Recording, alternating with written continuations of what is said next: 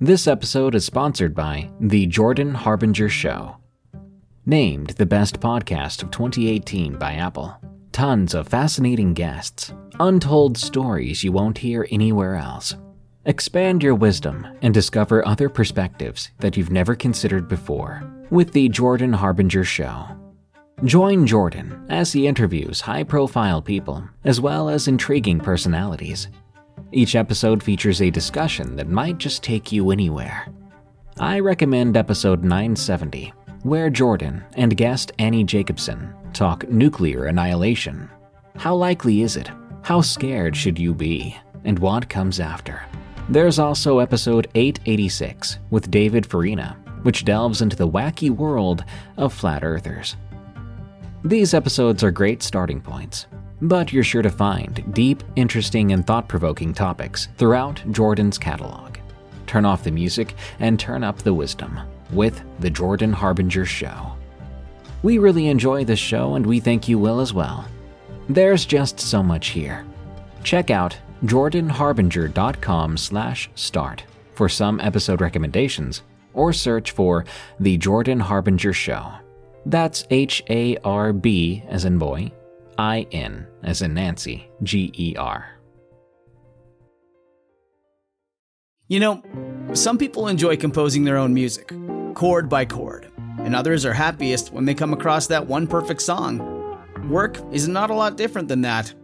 Whether you prefer building your own workflow or using a pre-made template, with Monday.com, you and the team can work in a way that's comfortable for everyone. Tap the banner to go to Monday.com and build your own amazing workflow, or find an awesome template. No judgment. If you hear noises coming from the crawl space, the sounds of beckoning whispers and scraping claws below your floorboards, it may not be the best idea to go and see what might be in there. My recommendation? Maybe it's time to move. Welcome back to Unexplained Encounters. I'm your host, Darkness Prevails, and I'm here to read to you some allegedly real stories of the unexplained sent to me from people all over the world. If you like what you hear, rate and follow Unexplained Encounters on Spotify and Apple, and stop by eeriecast.com for more creepy entertainment. Today's episode features monsters sneaking inside after dark, and a terrifying memory recalled during a nighttime visit. A quick warning though, one of these stories was interesting enough for me to include it, though it's not so unexplained. Enjoy, and be sure to send me your scariest stories of the unexplained at darkstories.org. Thank you. Now, let's begin. Demonic Tree from Gojo's Six Eyes. I recall a childhood memory that really never left me, even after these last 15 years. For context, I was around 8 or 9 years old, and I was on a visit to my maternal grandmother's, one state away from the state I was born and raised in, Lagos, Nigeria. I had an aunt who lived with my grandmother that I was close to. I loved her even way more than my own mother, or at least just as equally at that age. My mother says that might be because when I was a baby, my aunt breastfed me when my mother was not home. So perhaps we bonded the same way between mother and child. I always followed her everywhere. So, unsurprisingly, when she said she was going for an overnight church service, I said I wanted to follow her. So I came along. We arrived at the church around 3 hours earlier than the start time. Most people arrive early, which would be around 9 p.m., because the service started exactly at midnight, and no one wanted to be roaming around on their way to church that late. Plus, arriving early meant you get to find a nice spot to camp your overnight stuff, to sleep and have dinner. So my aunt and I got there around 9 p.m., settling and having dinner, and while she caught up with her fellow church members and friends, a lady spoke about the tree on the plot of land right next to the church. You see, the church had its own vegetable and herb garden, grown by the family that owns the place, and they got produce from there to make food for the congregation every Sunday after service. The lady said she heard rumors that the tree had succumbed its will. In my local language, the term for this is gababodi, which basically means to accept a host and lose its own will or essence due to the influence of something else. The lady said she'd heard the tree had succumbed and that people were warned to not get close to it. Everyone sitting in the now semicircle shared their thoughts about it. Some believed that because the tree was right beside the church itself, whatever had taken over it should be gone by now, while others disagreed, arguing that it would take a deliberate action of blessing the tree to free it from whatever now inhabits it. A few hours later, church service started, and because it was such a hot day, the night was really cool, and all windows and doors were opened up to allow in some fresh air. Throughout the service, my eyes kept looking at the tree on the other plot of land beside the church. But it was so dark outside, and I couldn't see a single thing. It felt as if everything else outside the light in the church was now one with the pitch darkness of the night, and I simply just forgot about it and focused on the service.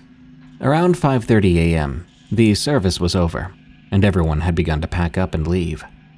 My aunt grabbed our stuff in her left hand and my hand on her right. Then we left the church. We had just stepped out of the church grounds and had to pass by that tree we had discussed earlier, as it was along the road. Being right beside the church, it was literally impossible to avoid passing by the tree if you wanted to get to the main road towards the express. As we walked by it, that was when it happened. I kept looking at the tree as I walked along. Mind you, it was still dark, but not too dark that I couldn't focus on something and eventually see it better. As I stared, I began to see 2 slit cracks open on the bottom trunk of the tree, right in the middle, and 2 slit red glowing spots. They were like eyes. They even darted left and right so erratically. I froze in my tracks and absolutely could not believe what I was looking at. At first, I was thinking I had to be seeing things. But my aunt then did something that solidified and validated that I was indeed not crazy. She didn't say a single word. She didn't ask what was wrong. Instead, she suddenly yanked me forward and switched hands with me, switching me to her left and the things she was holding to her right. Then she leaned to the right a bit, yelling in a very annoyed tone, "And what do you think you're looking at?" It looked like she was saying it right to the tree. Without waiting for a response, still not saying a single thing to me, she forcibly dragged me and walked away so fast as I stumbled along, trying to catch up to her pace. I was still in shock. The entire journey home was in absolute silence. She didn't say anything to me, and didn't bring this up the next day, or ever. I spent many nights having nightmares about that tree, but I couldn't even question whether or not I saw it. Because of my aunt's reaction, it was too obvious that what I saw was real. Her refusal to speak to me about it made it even more real. Looking back, I'm starting to believe that she may not have been aware that I saw it, which would mean that only she thought she saw it, because she never did look at me once when she yelled. So she may have seen it and immediately reacted, switching me from one hand to the other by instinct, then keeping the whole incident to herself to spare me from the horror. But I'll never know for sure. To this day, I doubt she would even talk about it if I brought it up.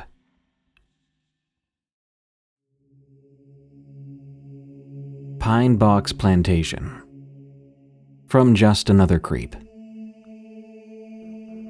Long ago in the pre-Civil War era, South Carolina's landscape was adorned with plantations of diverse sizes. My story involves a relatively humble plantation, facing economic challenges in the aftermath of the war. While grand plantations thrived, this one struggled to stay afloat. To adapt, a pivotal shift occurred, transforming from a rice plantation to fields rustling with pine trees. The once vibrant rice fields made way for a pine tree farm to meet the wartime demand for pine box coffins. Eventually, it was nicknamed the Pine Box Plantation. It, like many southern plantations, closed down. It was abandoned and succumbed to decay. Over the decades, whispers of otherworldly influence enveloped its closure, turning the old place into the town's local folklore, a house that urged passersby to hasten their pace. In my town, it became a repository of eerie tales, from phantom music and flickering lights to ghostly figures. These narratives ignited the curiosity of local youth, leading to dares and midnight misadventures. Since childhood, I was captivated by the campfire stories about this house. Tales of a headless Confederate soldier patrolling on a full moon, and the tragic death of the plantation owner's wife when she took her own life, when her screams echoed through the night. And yet, the funny part is that Pine Box Plantation's haunting label isn't rooted in tragedy. None of the deaths or battles ever occurred on the property itself. My grandfather, a no-nonsense man, once shared a unique perspective on the plantation with me. He said, "I don't rightly believe in that sort of thing, but I reckon that some places feel haunted. Not because bad things happened there, but because they attract bad things. Either way, I find that most things that fall in either category are best left to themselves." Well, as summer approached one year, my friends and I eagerly planned to explore Pine Box Plantation, fueled by our fascination with the supernatural. However, the town was thrust into chaos when our schoolmate, Tommy Green, went missing. The mystery halted our plans as the town entered a lockdown. The streets were suddenly adorned with flyers featuring Tommy's smiling face beneath his green gator's hat. The adults were unnerved by the way he vanished without a trace. He was just in his yard one minute and gone the next. No sound, no witnesses, no Tommy. Months later, as we finally gained the freedom to spend a night together, we knew it was now or never. Yet, the challenge lay in navigating the thick overgrowth that had transformed the plantation's land into a massive pine forest. Sneaking out in the middle of the night and biking 8 miles to the property were the easy parts. The real obstacle was the dense brush that rendered walking impossible. The only way to reach the property was by taking a boat through the sizable lake that bordered the back of the house. For this venture, we devised a plan, admittedly a bit foolish, yet a plan nonetheless. Armed with 2 canoes, courtesy of my buddy, we ingeniously affixed ropes to both the front and rear, strategically securing our bikes with one rider at the front left, another at the rear right. We embarked on our journey in this peculiar formation, surprisingly finding it manageable after mastering the art of compensating for the weight-induced leans. A few minor scuffs marked our path, but the real revelation hit us upon reaching the lake. My buddy had failed to mention that both canoes were designed for single occupants. The scenario unfolded as such. One man anchored in the seat, methodically orchestrating the rowing, while his companion straddled the back, clinging to the rower as if life itself depended on it, a desperate dance to avoid capsizing. Yet, like our earlier cycling expedition, once we got used to it, it was surprisingly manageable. Of course, the occasional plunge into the water added a splash of unpredictability. Even so, we still considered it an achievement. We slowly navigated our canoes to the lake shore, adjoined to the backyard of the plantation. We secured our boats by pulling them all the way out of the water and onto the yard to assure they weren't swept away. Then we all turned to just look at it. It was the first time any of us had seen it this close up before. There it was, resting within the towering pines, an ancient plantation house frozen in time. Its once majestic facade weathered and weary. Ivy vines clung desperately to the weathered bricks, as if nature itself sought to reclaim what man had long forgotten. The creaking gate, rusted and barely hanging on, whispered tales of its own, of forgotten elegance. As my gaze swept across the decaying grandeur, the surrounding pine forest cast long shadows, wrapping the estate in an eerie embrace. Wind rustled through pine needles, blending with the distant murmur of the lake. Windows, shattered by the passage of time, revealed secrets now exposed to the elements. From the porch, where splintered floorboards protested each hesitant step, we got a better view. There was a breathtaking panorama of the expansive lake. It was all enveloped in eerie silence. The plantation was now nothing more than a ghost, guarding its memories inside these dilapidated walls. Suddenly, a thundering bang came from somewhere inside the house. All of us jumped at once, locking eyes wordlessly. Now we were all terrified as well as exhausted, but there was no turning back now. We tried so hard to get here, and our time would not be wasted. We ventured into the house, which was easy given the absence of a door. The interior smelled of both mold and earth, and it was as dark as it was damp. It was stripped bare and hollow, devoid of furniture or any remnants of its former inhabitants. We wandered from room to room, basically aimlessly, looking for nothing but expecting something, I guess. The master bedroom was a big room, which held our attention for a moment, until we caught sight of an unexpected object. A coffin. A collective freeze overcame us as a haunting voice rose in my mind, one of curiosity and fear. We approached the coffin cautiously, our anxiety becoming bewilderment, as we discovered the top, the lid, was missing, revealing an eerie interior harboring only an aged sleeping bag and a dingy pillow. We were confused by this. We were then drawn to another peculiar discovery. A pile of clothing, ranging from old to new, most of it children's attire. The presence of a familiar green gator's hat jolted us backward. Tommy Green, that was his hat. While our stomachs sank at the realization, a scraping sound reverberated from outside the house, originating near the location of our abandoned canoes. We rushed outdoors, entangled and stumbling with each other. We ran until we could see the lake shore and saw that our canoes had vanished without a trace. But we knew very well they couldn't have simply drifted away, not with how we secured them. Panic set in as we began to search for our missing canoes. I then suddenly caught sight of a lone tin boat, conspicuously nestled in the tree line beyond the lake shore. This confirmed to me that we were not alone. You might call me a less than stellar friend, but without hesitation, I plunged into the dark waters of the lake, determined to make it to my bike. The realization dawned swiftly on my friends afterwards, as I could hear them splashing into the water behind me. 1, 2, 3 of them, followed by a fourth splash, which sent my stomach plummeting and coiling into knots. Every stroke through the water felt like a desperate race against impending dread. Exerting every ounce of strength, I swam with a fervor that threatened to rupture my heart from my chest. I reached my bike and I clambered aboard, a silent prayer on my lips as I anxiously awaited my friends.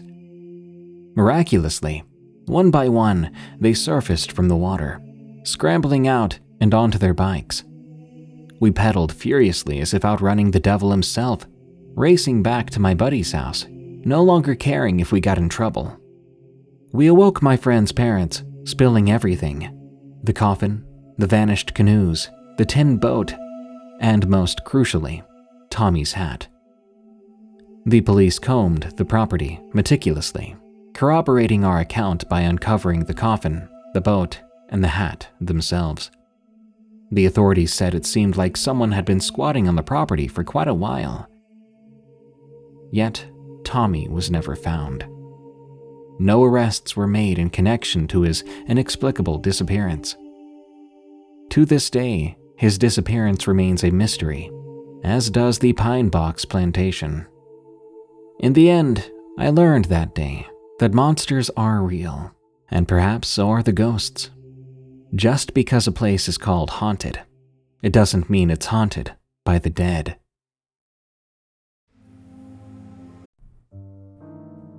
This episode is sponsored by June's Journey.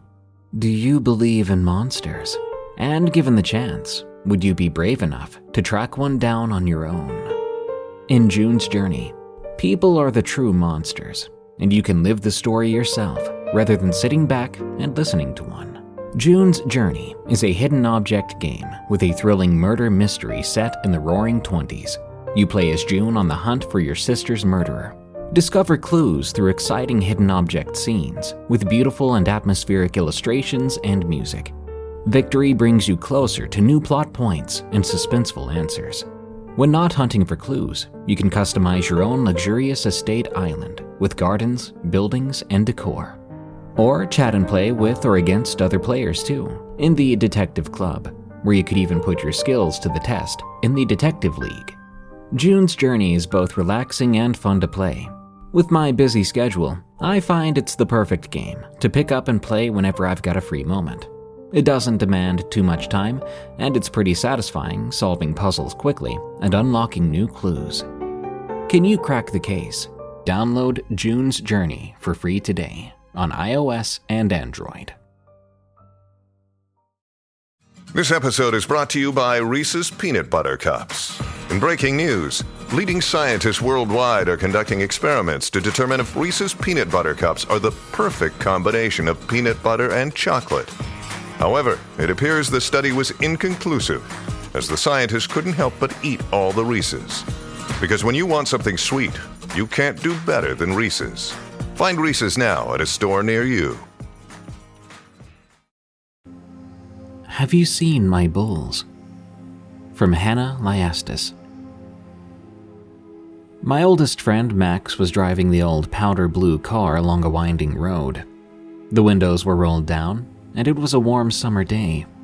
We were on our way to a camping site we'd chosen a few weeks back. A few years into college, we decided we were overdue for a camping adventure.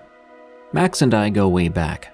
We spent 5 years of high school in the same class, doing the same extracurricular activities, which mainly centered around volunteering and raising funds for a couple of charities our school partnered with. We'd had our highs and lows, but our honesty towards one another had been a precious help over the years. We were a mismatched pair. He liked cars, guns, planes, Elvis Presley, and working out. He was easygoing and funny. I was an artistic, introverted, animal-loving goth girl, with a big heart, a severe case of resting bee face, and a lot of anxiety. Our conversations were what kept us connected. We were smart, not to toot my own horn or anything. We tried to reinvent the world in a single car ride. I loved that about us. But the guy wearing aviator sunglasses driving that powder blue old car and singing along to blue suede shoes with the biggest smile I knew wasn't my boyfriend. He and I were friends. That had always been all our relationship was, and we were perfectly content that way. Two friends cruising along the highway, on their way to a camping site to spend a weekend having fun. After a 2.5-hour ride, Max turned the car onto a rocky path that went right across a wheat field. There was a sign that announced the camping site ahead. He lowered the volume of the music as we reached the front desk of the camping site management.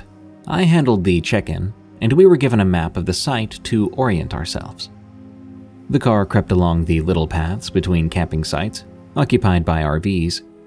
The canopy of trees made for some welcome shade for the inhabitants of this little temporary village. Dogs barked behind white picket fences. Cats lazed around in hammocks. Children ran around in their little yards or zoomed past the car on their colorful bicycles. The air smelled of burning wood and smoking meats. I inhaled deeply, letting the fresh air reinvigorate me. We passed all the fancy RVs into a wilder section of the camping site, with nylon tents and picnic tables. There was still plenty of space, as well as connecting spots for electricity and running water. The site we were headed to was much deeper in the woods. At last, we reached it. It was just a very small clearing with the remnants of a fire still visible. Max killed the engine, and suddenly, we could hear the birds and a water source flowing nearby. I reveled in the silence. We exited the car, taking the time to pitch our tent. The sky was getting a bit grayer as time passed. Max got busy lighting a fire as I finished getting the cooler into the tent and setting up the space. We had brought dry firewood in case it rained. The weather forecast did mention a bit of rain for tomorrow, but we thought it wasn't worth canceling the trip over. We drank some beers, reinvented the world again, and went to bed quite quickly. It was so easy to sleep with the sounds of insects and toads in the flowing river. The first night was blissful, restful sleep. I'm an early riser, but not Max. I got up way before him, and knowing that I would, I'd brought a book to read. I grabbed my book, got out of the tent, and sank into my foldable camping chair, all wrapped up in a blanket. After a few pages, a family of 4 walked by our camping site, and I waved at them. I honestly thought we were alone, since we were so far out in the forest. We hadn't seen or heard anyone so far. A few hours later, Max woke up. He made coffee and we had a late breakfast. Then we decided to go horseback riding. I'm not sure how it works elsewhere, but here we have ranches who rent horses by the hour, and you get a guide who accompanies you on your trail ride. We booked a 2-hour-long ride, and off we went with a local rancher, out into the forest and along fields of grain and corn. I had more horse riding experience than Max, but he did hold his own. After about an hour on the trail, we came out of the forest, walking along a wide open field. We then spotted a man on horseback making his way towards us. The guide stopped, and so we did too. When the man arrived, he spoke to our guide. "Hey, have you seen my bulls?" "Your bulls?" "Yeah, they broke out of the pasture. Now I got no clue where they are. They've got a bad attitude, and I gotta find them quick. Give me a call if you see them." Max and I looked at each other in disbelief. We were very much city folks. The idea that one would lose track of something as big as a bull, let alone 2 of them, was flabbergasting to us. The guide turned around and laughed, saying that he knew the other guy and that he'd most likely find his bulls not too far from the property. We laughed it off and continued our ride. At the end of the ride, we thanked the rancher and headed back to the camping site. We elected to go for a swim in the nearby lake afterwards. We followed the indications on the paths to the lake, and sure enough, we found a beautiful crystal clear lake. We stayed there until we could tell that the sun was getting low, even behind the heavy clouds that had gathered above us. Hunger is what made us leave that enchanting sight. Max lit the fire again, but it started to rain. We decided to forget about the fire and just cozy up in the tent. Not having much to do, Max fell asleep rather quick. I was left to the pages of my book. I did mention that I suffer from anxiety, and I'm well aware that this may have played a role in what I'm about to describe. But I'm also very much used to having to discern between what is real and what my anxiety is doing. Max was snoring lightly, and I was reading my book by the tiny light I'd brought with me. I could feel I was restless. It was hard for me to concentrate on the words, and I was tossing and turning.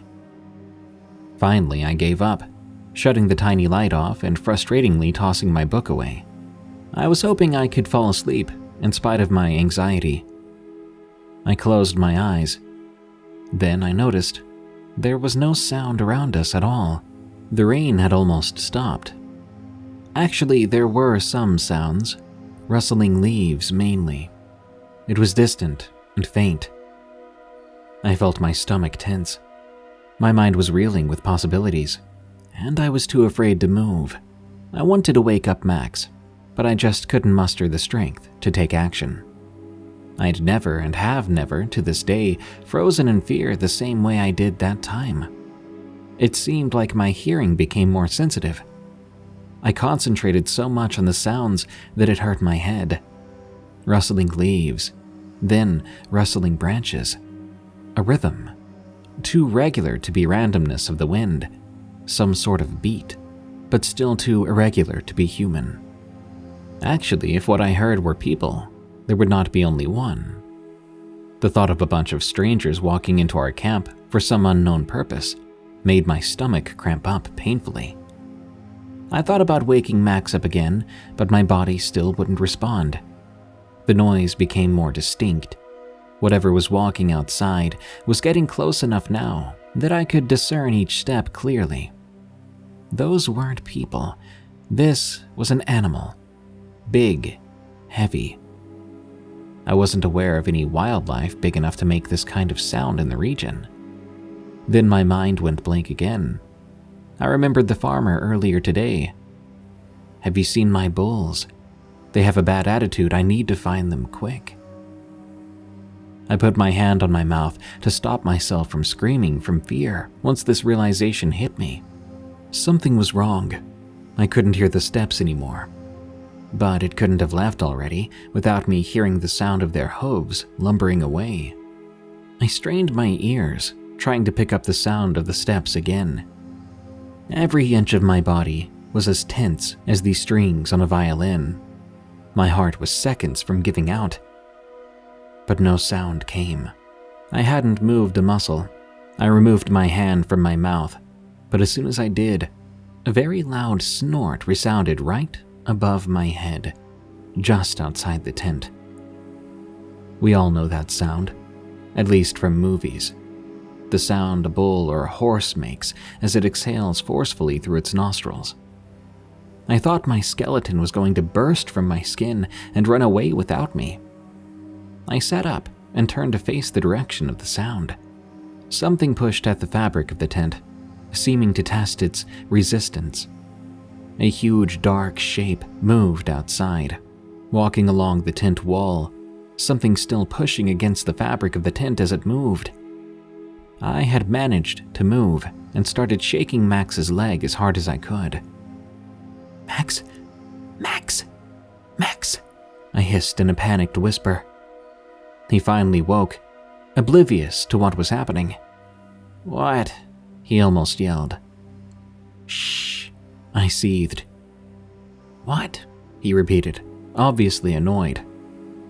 I could still hear whatever part of the animal was rubbing against the tent, and I saw that dark shape stop right beside Max. I stared at it with round eyes as another loud snort resounded. I whispered, "There's a bull outside our tent." He didn't answer, and after a few seconds, he resumed his light snoring. I couldn't believe it.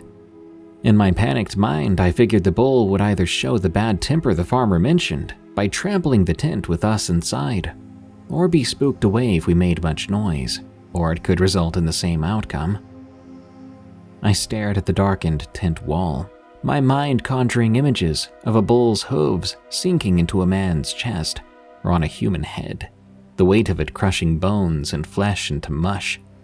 I became painfully aware of how vulnerable we were, how little protection the thin nylon canvas really offered us against any significant threat. Then, blissfully, it simply walked away. I listened as the rhythmic noises died out in the night. Slowly, the buzzing and croaking sounds of the twilight hours came back. I could even hear the faint flow of water and the tiny drops of rain falling on the nylon of the tent. I realized then, those noises likely never did stop. It's just my hypervigilance erased them to concentrate on a possible threat. As the adrenaline subsided, the whole thing appeared to me almost unreal. Had it really happened? Had I just psyched myself out in a panic? I was so tired by then. I lay back down, my head sinking into the cold pillow. I was drifting slowly to sleep when Max suddenly sat up and said loudly, "Wait a minute, did you say there's a bull outside?" "Never mind, Max, just go to sleep." I convinced myself my anxiety had done a number on me, and I fell asleep. The next morning, it was raining again. It was just a light shower, but it was enough to make packing up miserable. Max asked me again about the bull event. I told him what had happened, but said I'd probably just had a panic attack. He knew I was prone to those, and so he didn't ask any more questions. We were putting the last things in the back of the old powder blue car, and I went to pick up the cooler, which we had set nearby while packing up. But I froze as I was picking it up. Our campsite was covered in grass. The rain had fallen all night, and right there in the mud, close to where my head had been the night before, was a single 2-digit hoof print. Too big for a deer, too deep. I stared at it until Max called me over. To this day, Max has no idea about that hoof print. No idea that I did not, in fact, psych myself up into a panic attack. Because there was a bull outside our tent that night. A bull with a bad temper. As I said, I'm a city girl. I don't know exactly in how much danger we might have been, but I hope the farmer got those bulls back and away from the camping sites. It's been 13 years. I never did go back there, and I don't think I ever will.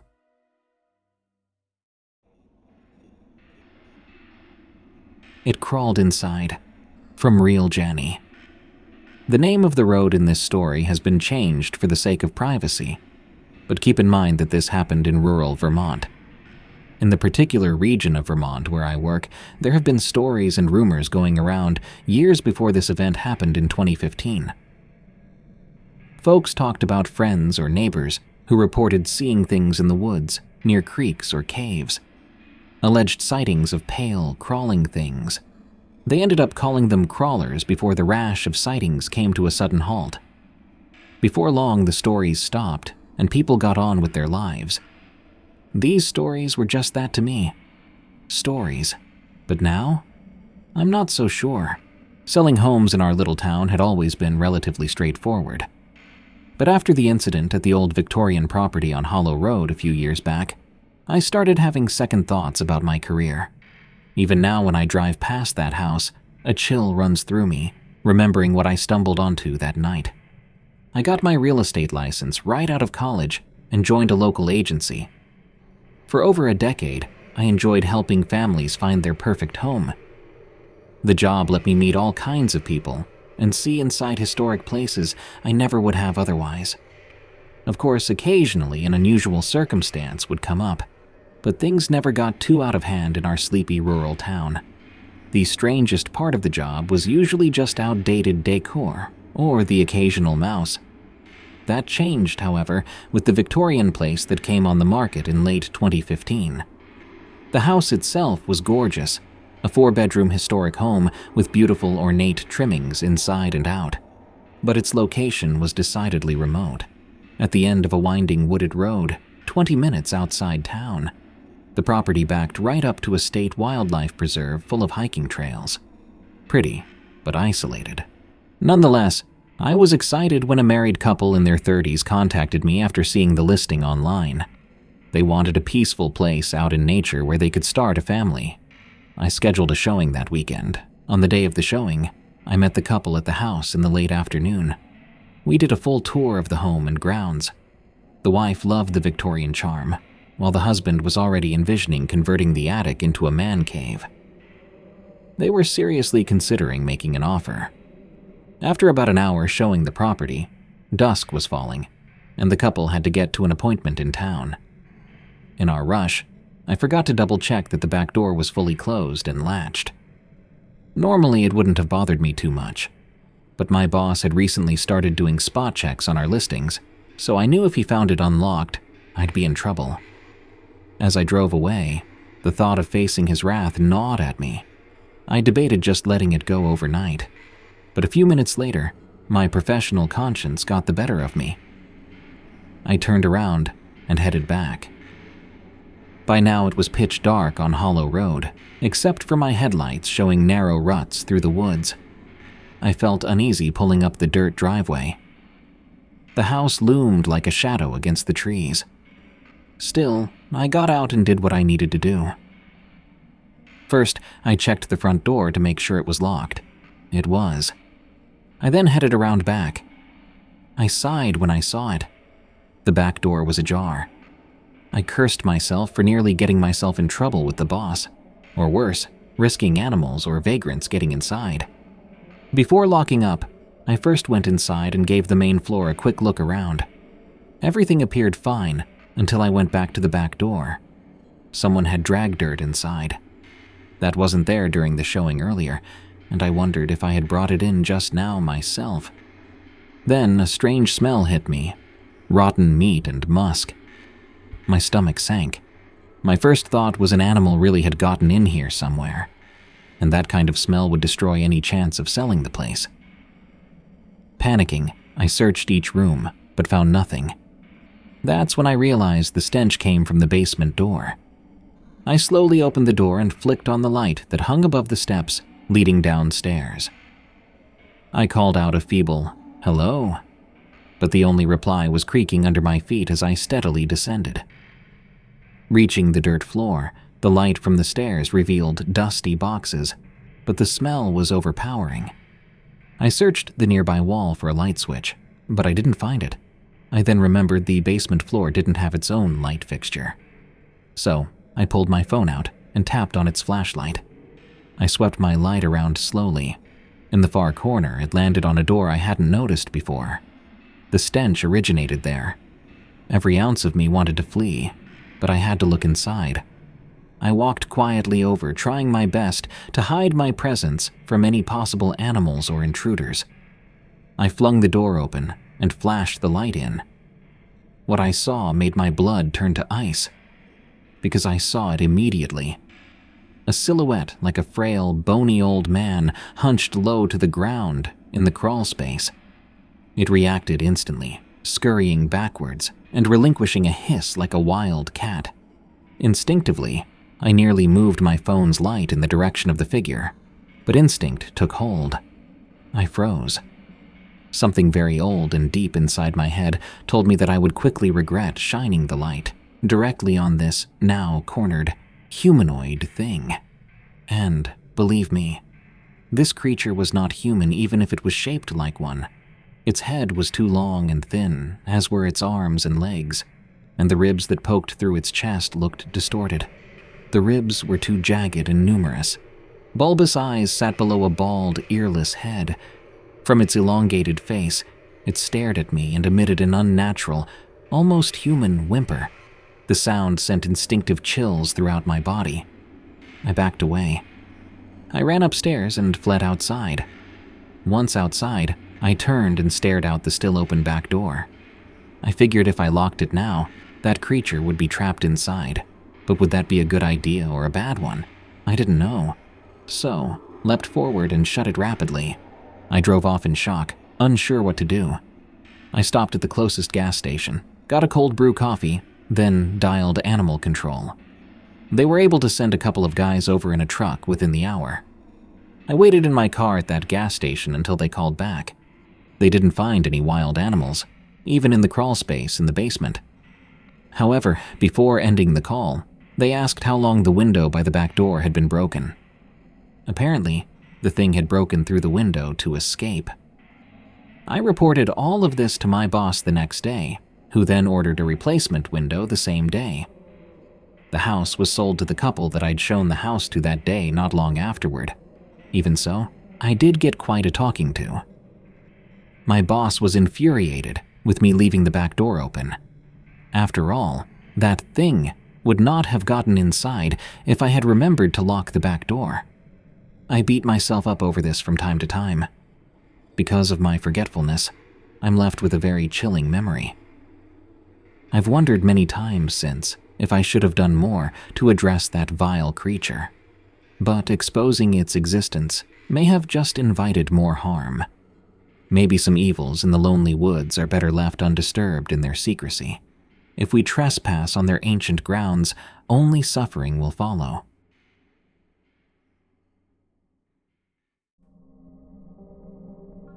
Sasquatch is real. From Shroomer. This story was shared with me from someone else. I first heard the story about 10 years back, but the actual account happened long before its telling. I live on Vancouver Island, a small island located in the Pacific Ocean, just off mainland Canada, just a stone's throw across the border of Washington State. My longtime girlfriend of the time was First Nations, having been raised on the far west coast of Vancouver Island here in British Columbia. We decided to take a small vacation to spend a relaxing weekend in the small coastal town of Tofino, found on the far west coast of the island. I have many stories about working, living, and the strange encounters I have experienced there, helping to fuel my natural curiosity towards that area. But this story has always stuck with me. At the end of this vacation, we were headed back to our home on the eastern side, and while driving through Cathedral Grove, one of the old-growth forests left on the island, My girlfriend suggested we stop into the major town of Port Alberni while passing through.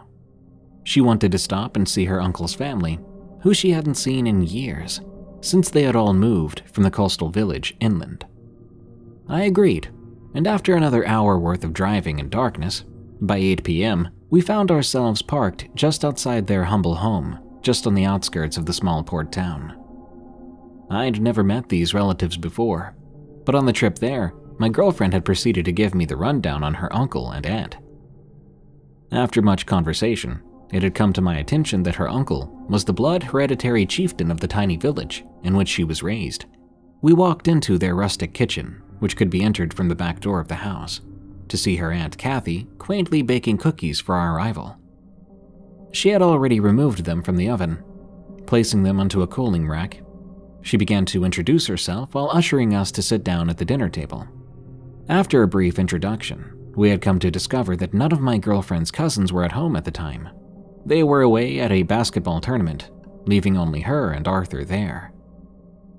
After some talking between the two, Kathy stood up and loaded a handful of cookies onto a small plate. With an inviting smile while placing the plate into my hands, she asked if I could take the plate of cookies down the hallway to the living room, where Arthur was sitting watching TV. The two women began discussing about the local community powwow and turned their attention from me, which was my cue to exit. I clutched the circular plate of cookies and walked down the extended dark hallway that led to the large living room that could be entered from the home's front door. Nervously, I tightly gripped the plate of cookies, then proceeded to casually enter the open living space. There, in the far side of the room, sat Uncle Arthur, very silent and stoic, watching the news on the TV from his dark brown lounging chair.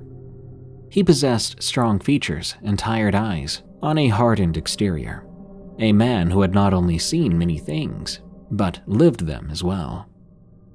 I came quietly into the room, sitting the plate of cookies onto the burl wood table, which lay in between his lounger chair and the couch. I proceeded to introduce myself to him. He asked if I would mind taking a seat at the end of the couch next to him, so we could speak. I agreed and sat on the couch seat directly next to the large lounger. He began to ask me many questions about myself, as well as to where we had just come from on our vacation to stop by their place. I explained we had wanted to take a small vacation on the coast of the island to see the village where my girlfriend had grown up. We then had a wonderful conversation covering many topics associated with the small village, where he had been chief for many years. Insightful discussions about raising kids, the local wildlife, the region itself, and much more. He seemed to relish the chance to share much of the small village's quiet history with me, as well as the time in which the family had resided there.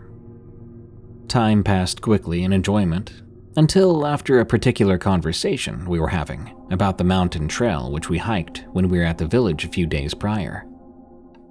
Arthur quickly went silent, as his look of enjoyment in the conversation changed suddenly into one of stoic silence, like the one he possessed when I'd first walked in. I was completely puzzled by the quick 180-degree turn in his attitude, wondering if I had said something out of line, something that may have offended him. He then raised the television remote up to the TV, switching it off. The sound of the crackling fire was the only sound left to be heard as we sat in silence. At this point, I was stumped as to what had occurred to cause this silent tension. He leaned forward in his chair, then rubbed his strong chin. His eyes returned to mine, where he sternly asked me, "Did she take you up the forest trail? The one that goes to the Red Rock?" He was referring to an area close to the village, along the river, where a monstrous red stone boulder extended off the top of a small cliff face, overlooking the flowing river that the children used to play on in the hot summer months. I thought through my memories, and I was correct that we had indeed hiked that exact trail through the heavy forested terrain up to the stone in question. Arthur shook his head in a slow, accepting motion as he let out a deep sigh. He paused for a moment, then leaned forward close to me. "Do you plan on going there again?" he boldly asked. I wasn't sure of how to answer, as I wasn't sure of the context of his questions or the tone in which the conversation had quickly flipped to. I then told him that I indeed had planned on coming back for a similar vacation, as the surfing and fishing in the area was great. Plus, the nostalgia alone for my girlfriend returning to the village with her childhood memories made the trip all worth it. He took a moment of silence before beginning to speak once more. I can tell your heart is true. You respect the earth, and that you are good to my niece.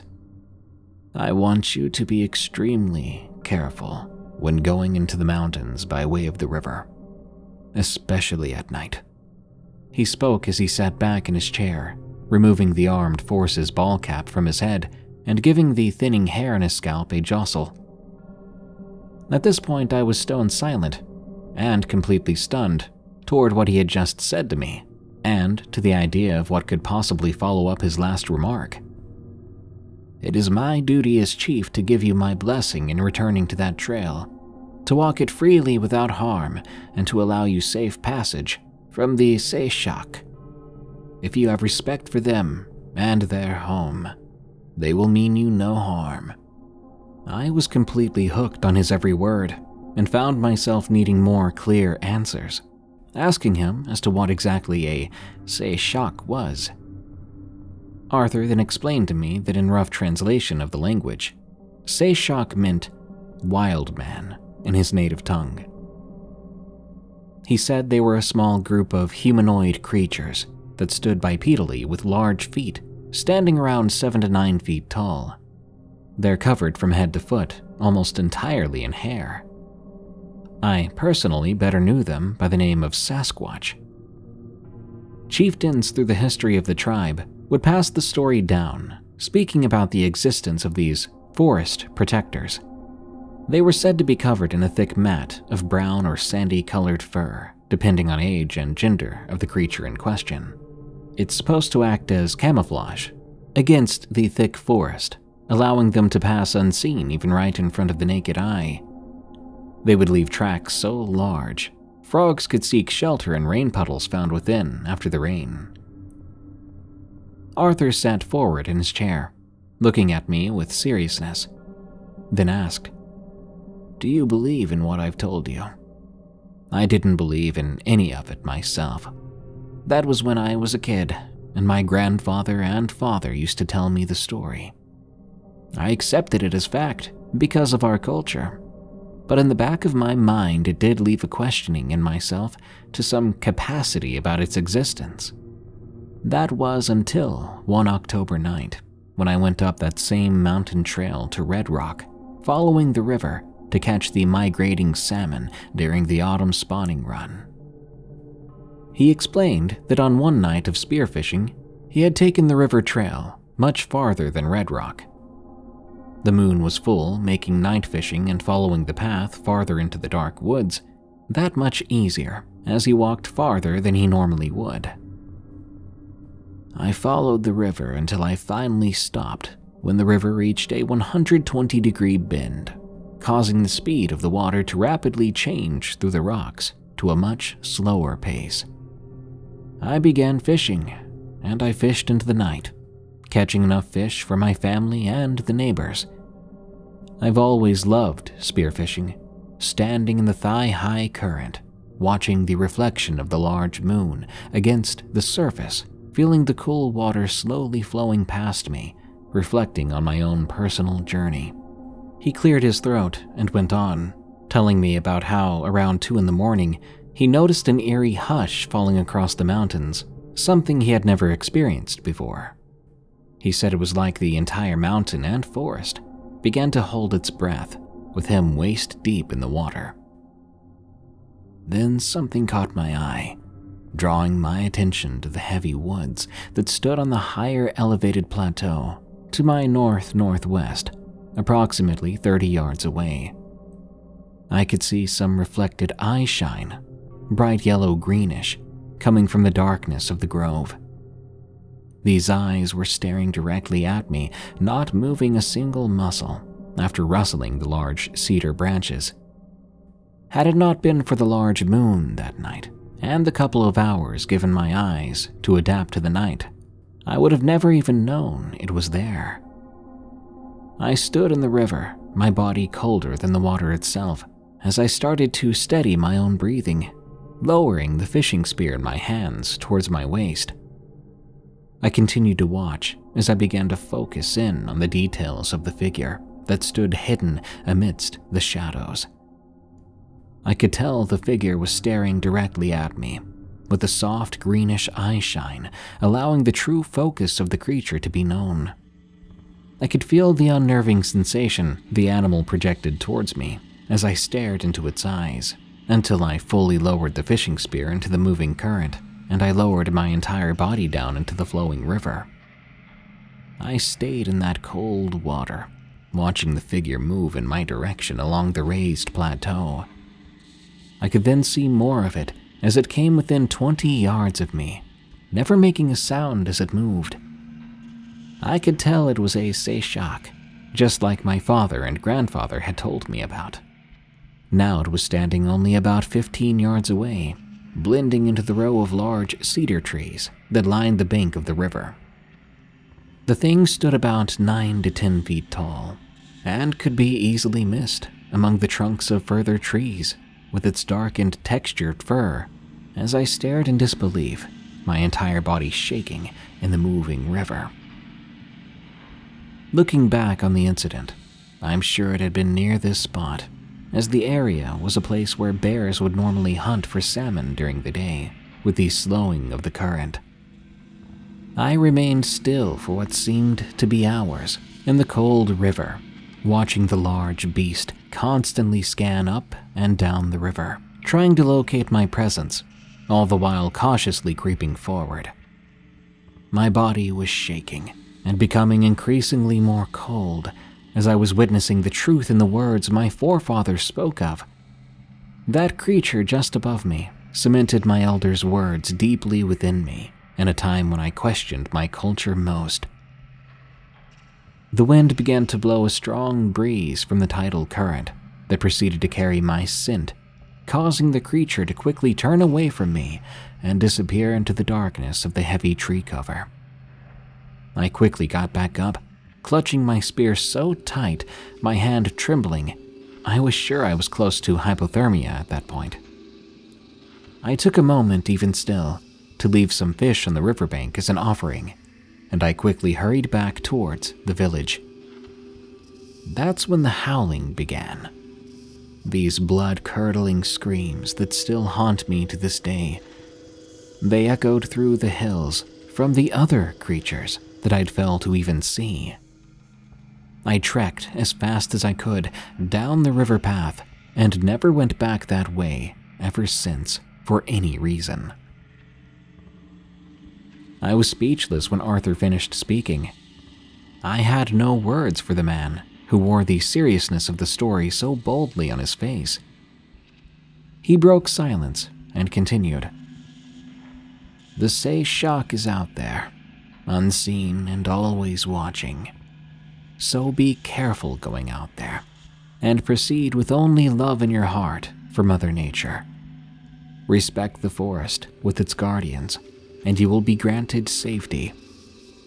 Don't take this story lightly. The Seychak is out there, watching everything. And if you're in its home, you're the same as any creature abiding to the laws of nature. Suddenly, a heavy knock frightened me as I quickly flipped my head to the doorway beside me to see my girlfriend and her auntie. Arthur, are you bothering our guest? Kathy asked with her arms crossed and a smile on her face as my girlfriend stood behind her, explaining it was time to get back on the road. Arthur answered, no, and flicked the TV back on with the remote. Standing up, I extended my hand out to shake goodbye, thanking my host for his time, for the food and the words. Arthur stood up, only to pull me in for a hug instead, and patting me on the back. He spoke into my ear, which will stay with me for as long as I live. He simply said, never forget they're out there, always watching. I thanked Aunt Kathy for the lovely visit to the couple's home. and I said goodbye. We then departed, making our way back home. Since that day, I've met countless others within the various tribal communities which are located up and down the island through many events, all of which have their fair number of locals who often share stories about the population of Sasquatch that call the island forests home. After the many years with my now fiancée, I've seen, heard, and been part of countless Sasquatch experiences, adding my own voice to the many who have had the luck, experience, or spirituality to come across one of these forest guardians. Thanks for listening to my story, and may you all find what it is that you seek. And remember, Sasquatch is real.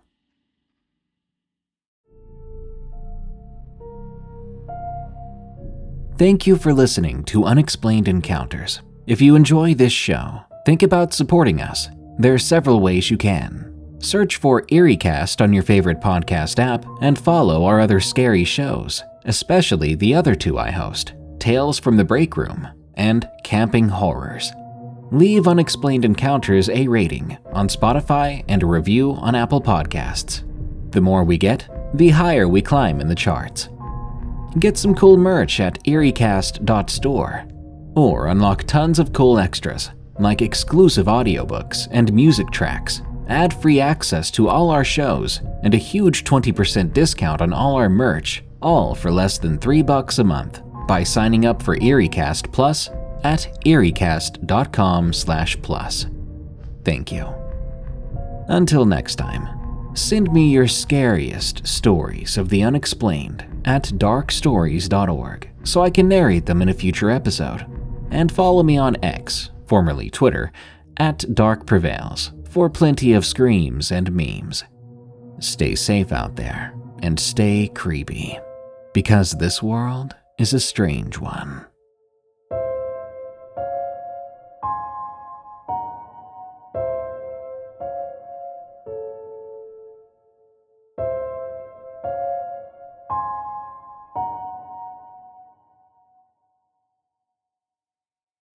When you need mealtime inspiration, it's worth shopping Kroger, where you'll find over 30,000 mouth-watering choices that excite your inner foodie. And no matter what tasty choice you make, you'll enjoy our everyday low prices, plus extra ways to save, like digital coupons worth over $600 each week. You can also save up to $1 off per gallon at the pump with fuel points. More savings and more inspiring flavors make shopping Kroger worth it every time. Kroger, fresh for everyone. Fuel restrictions apply.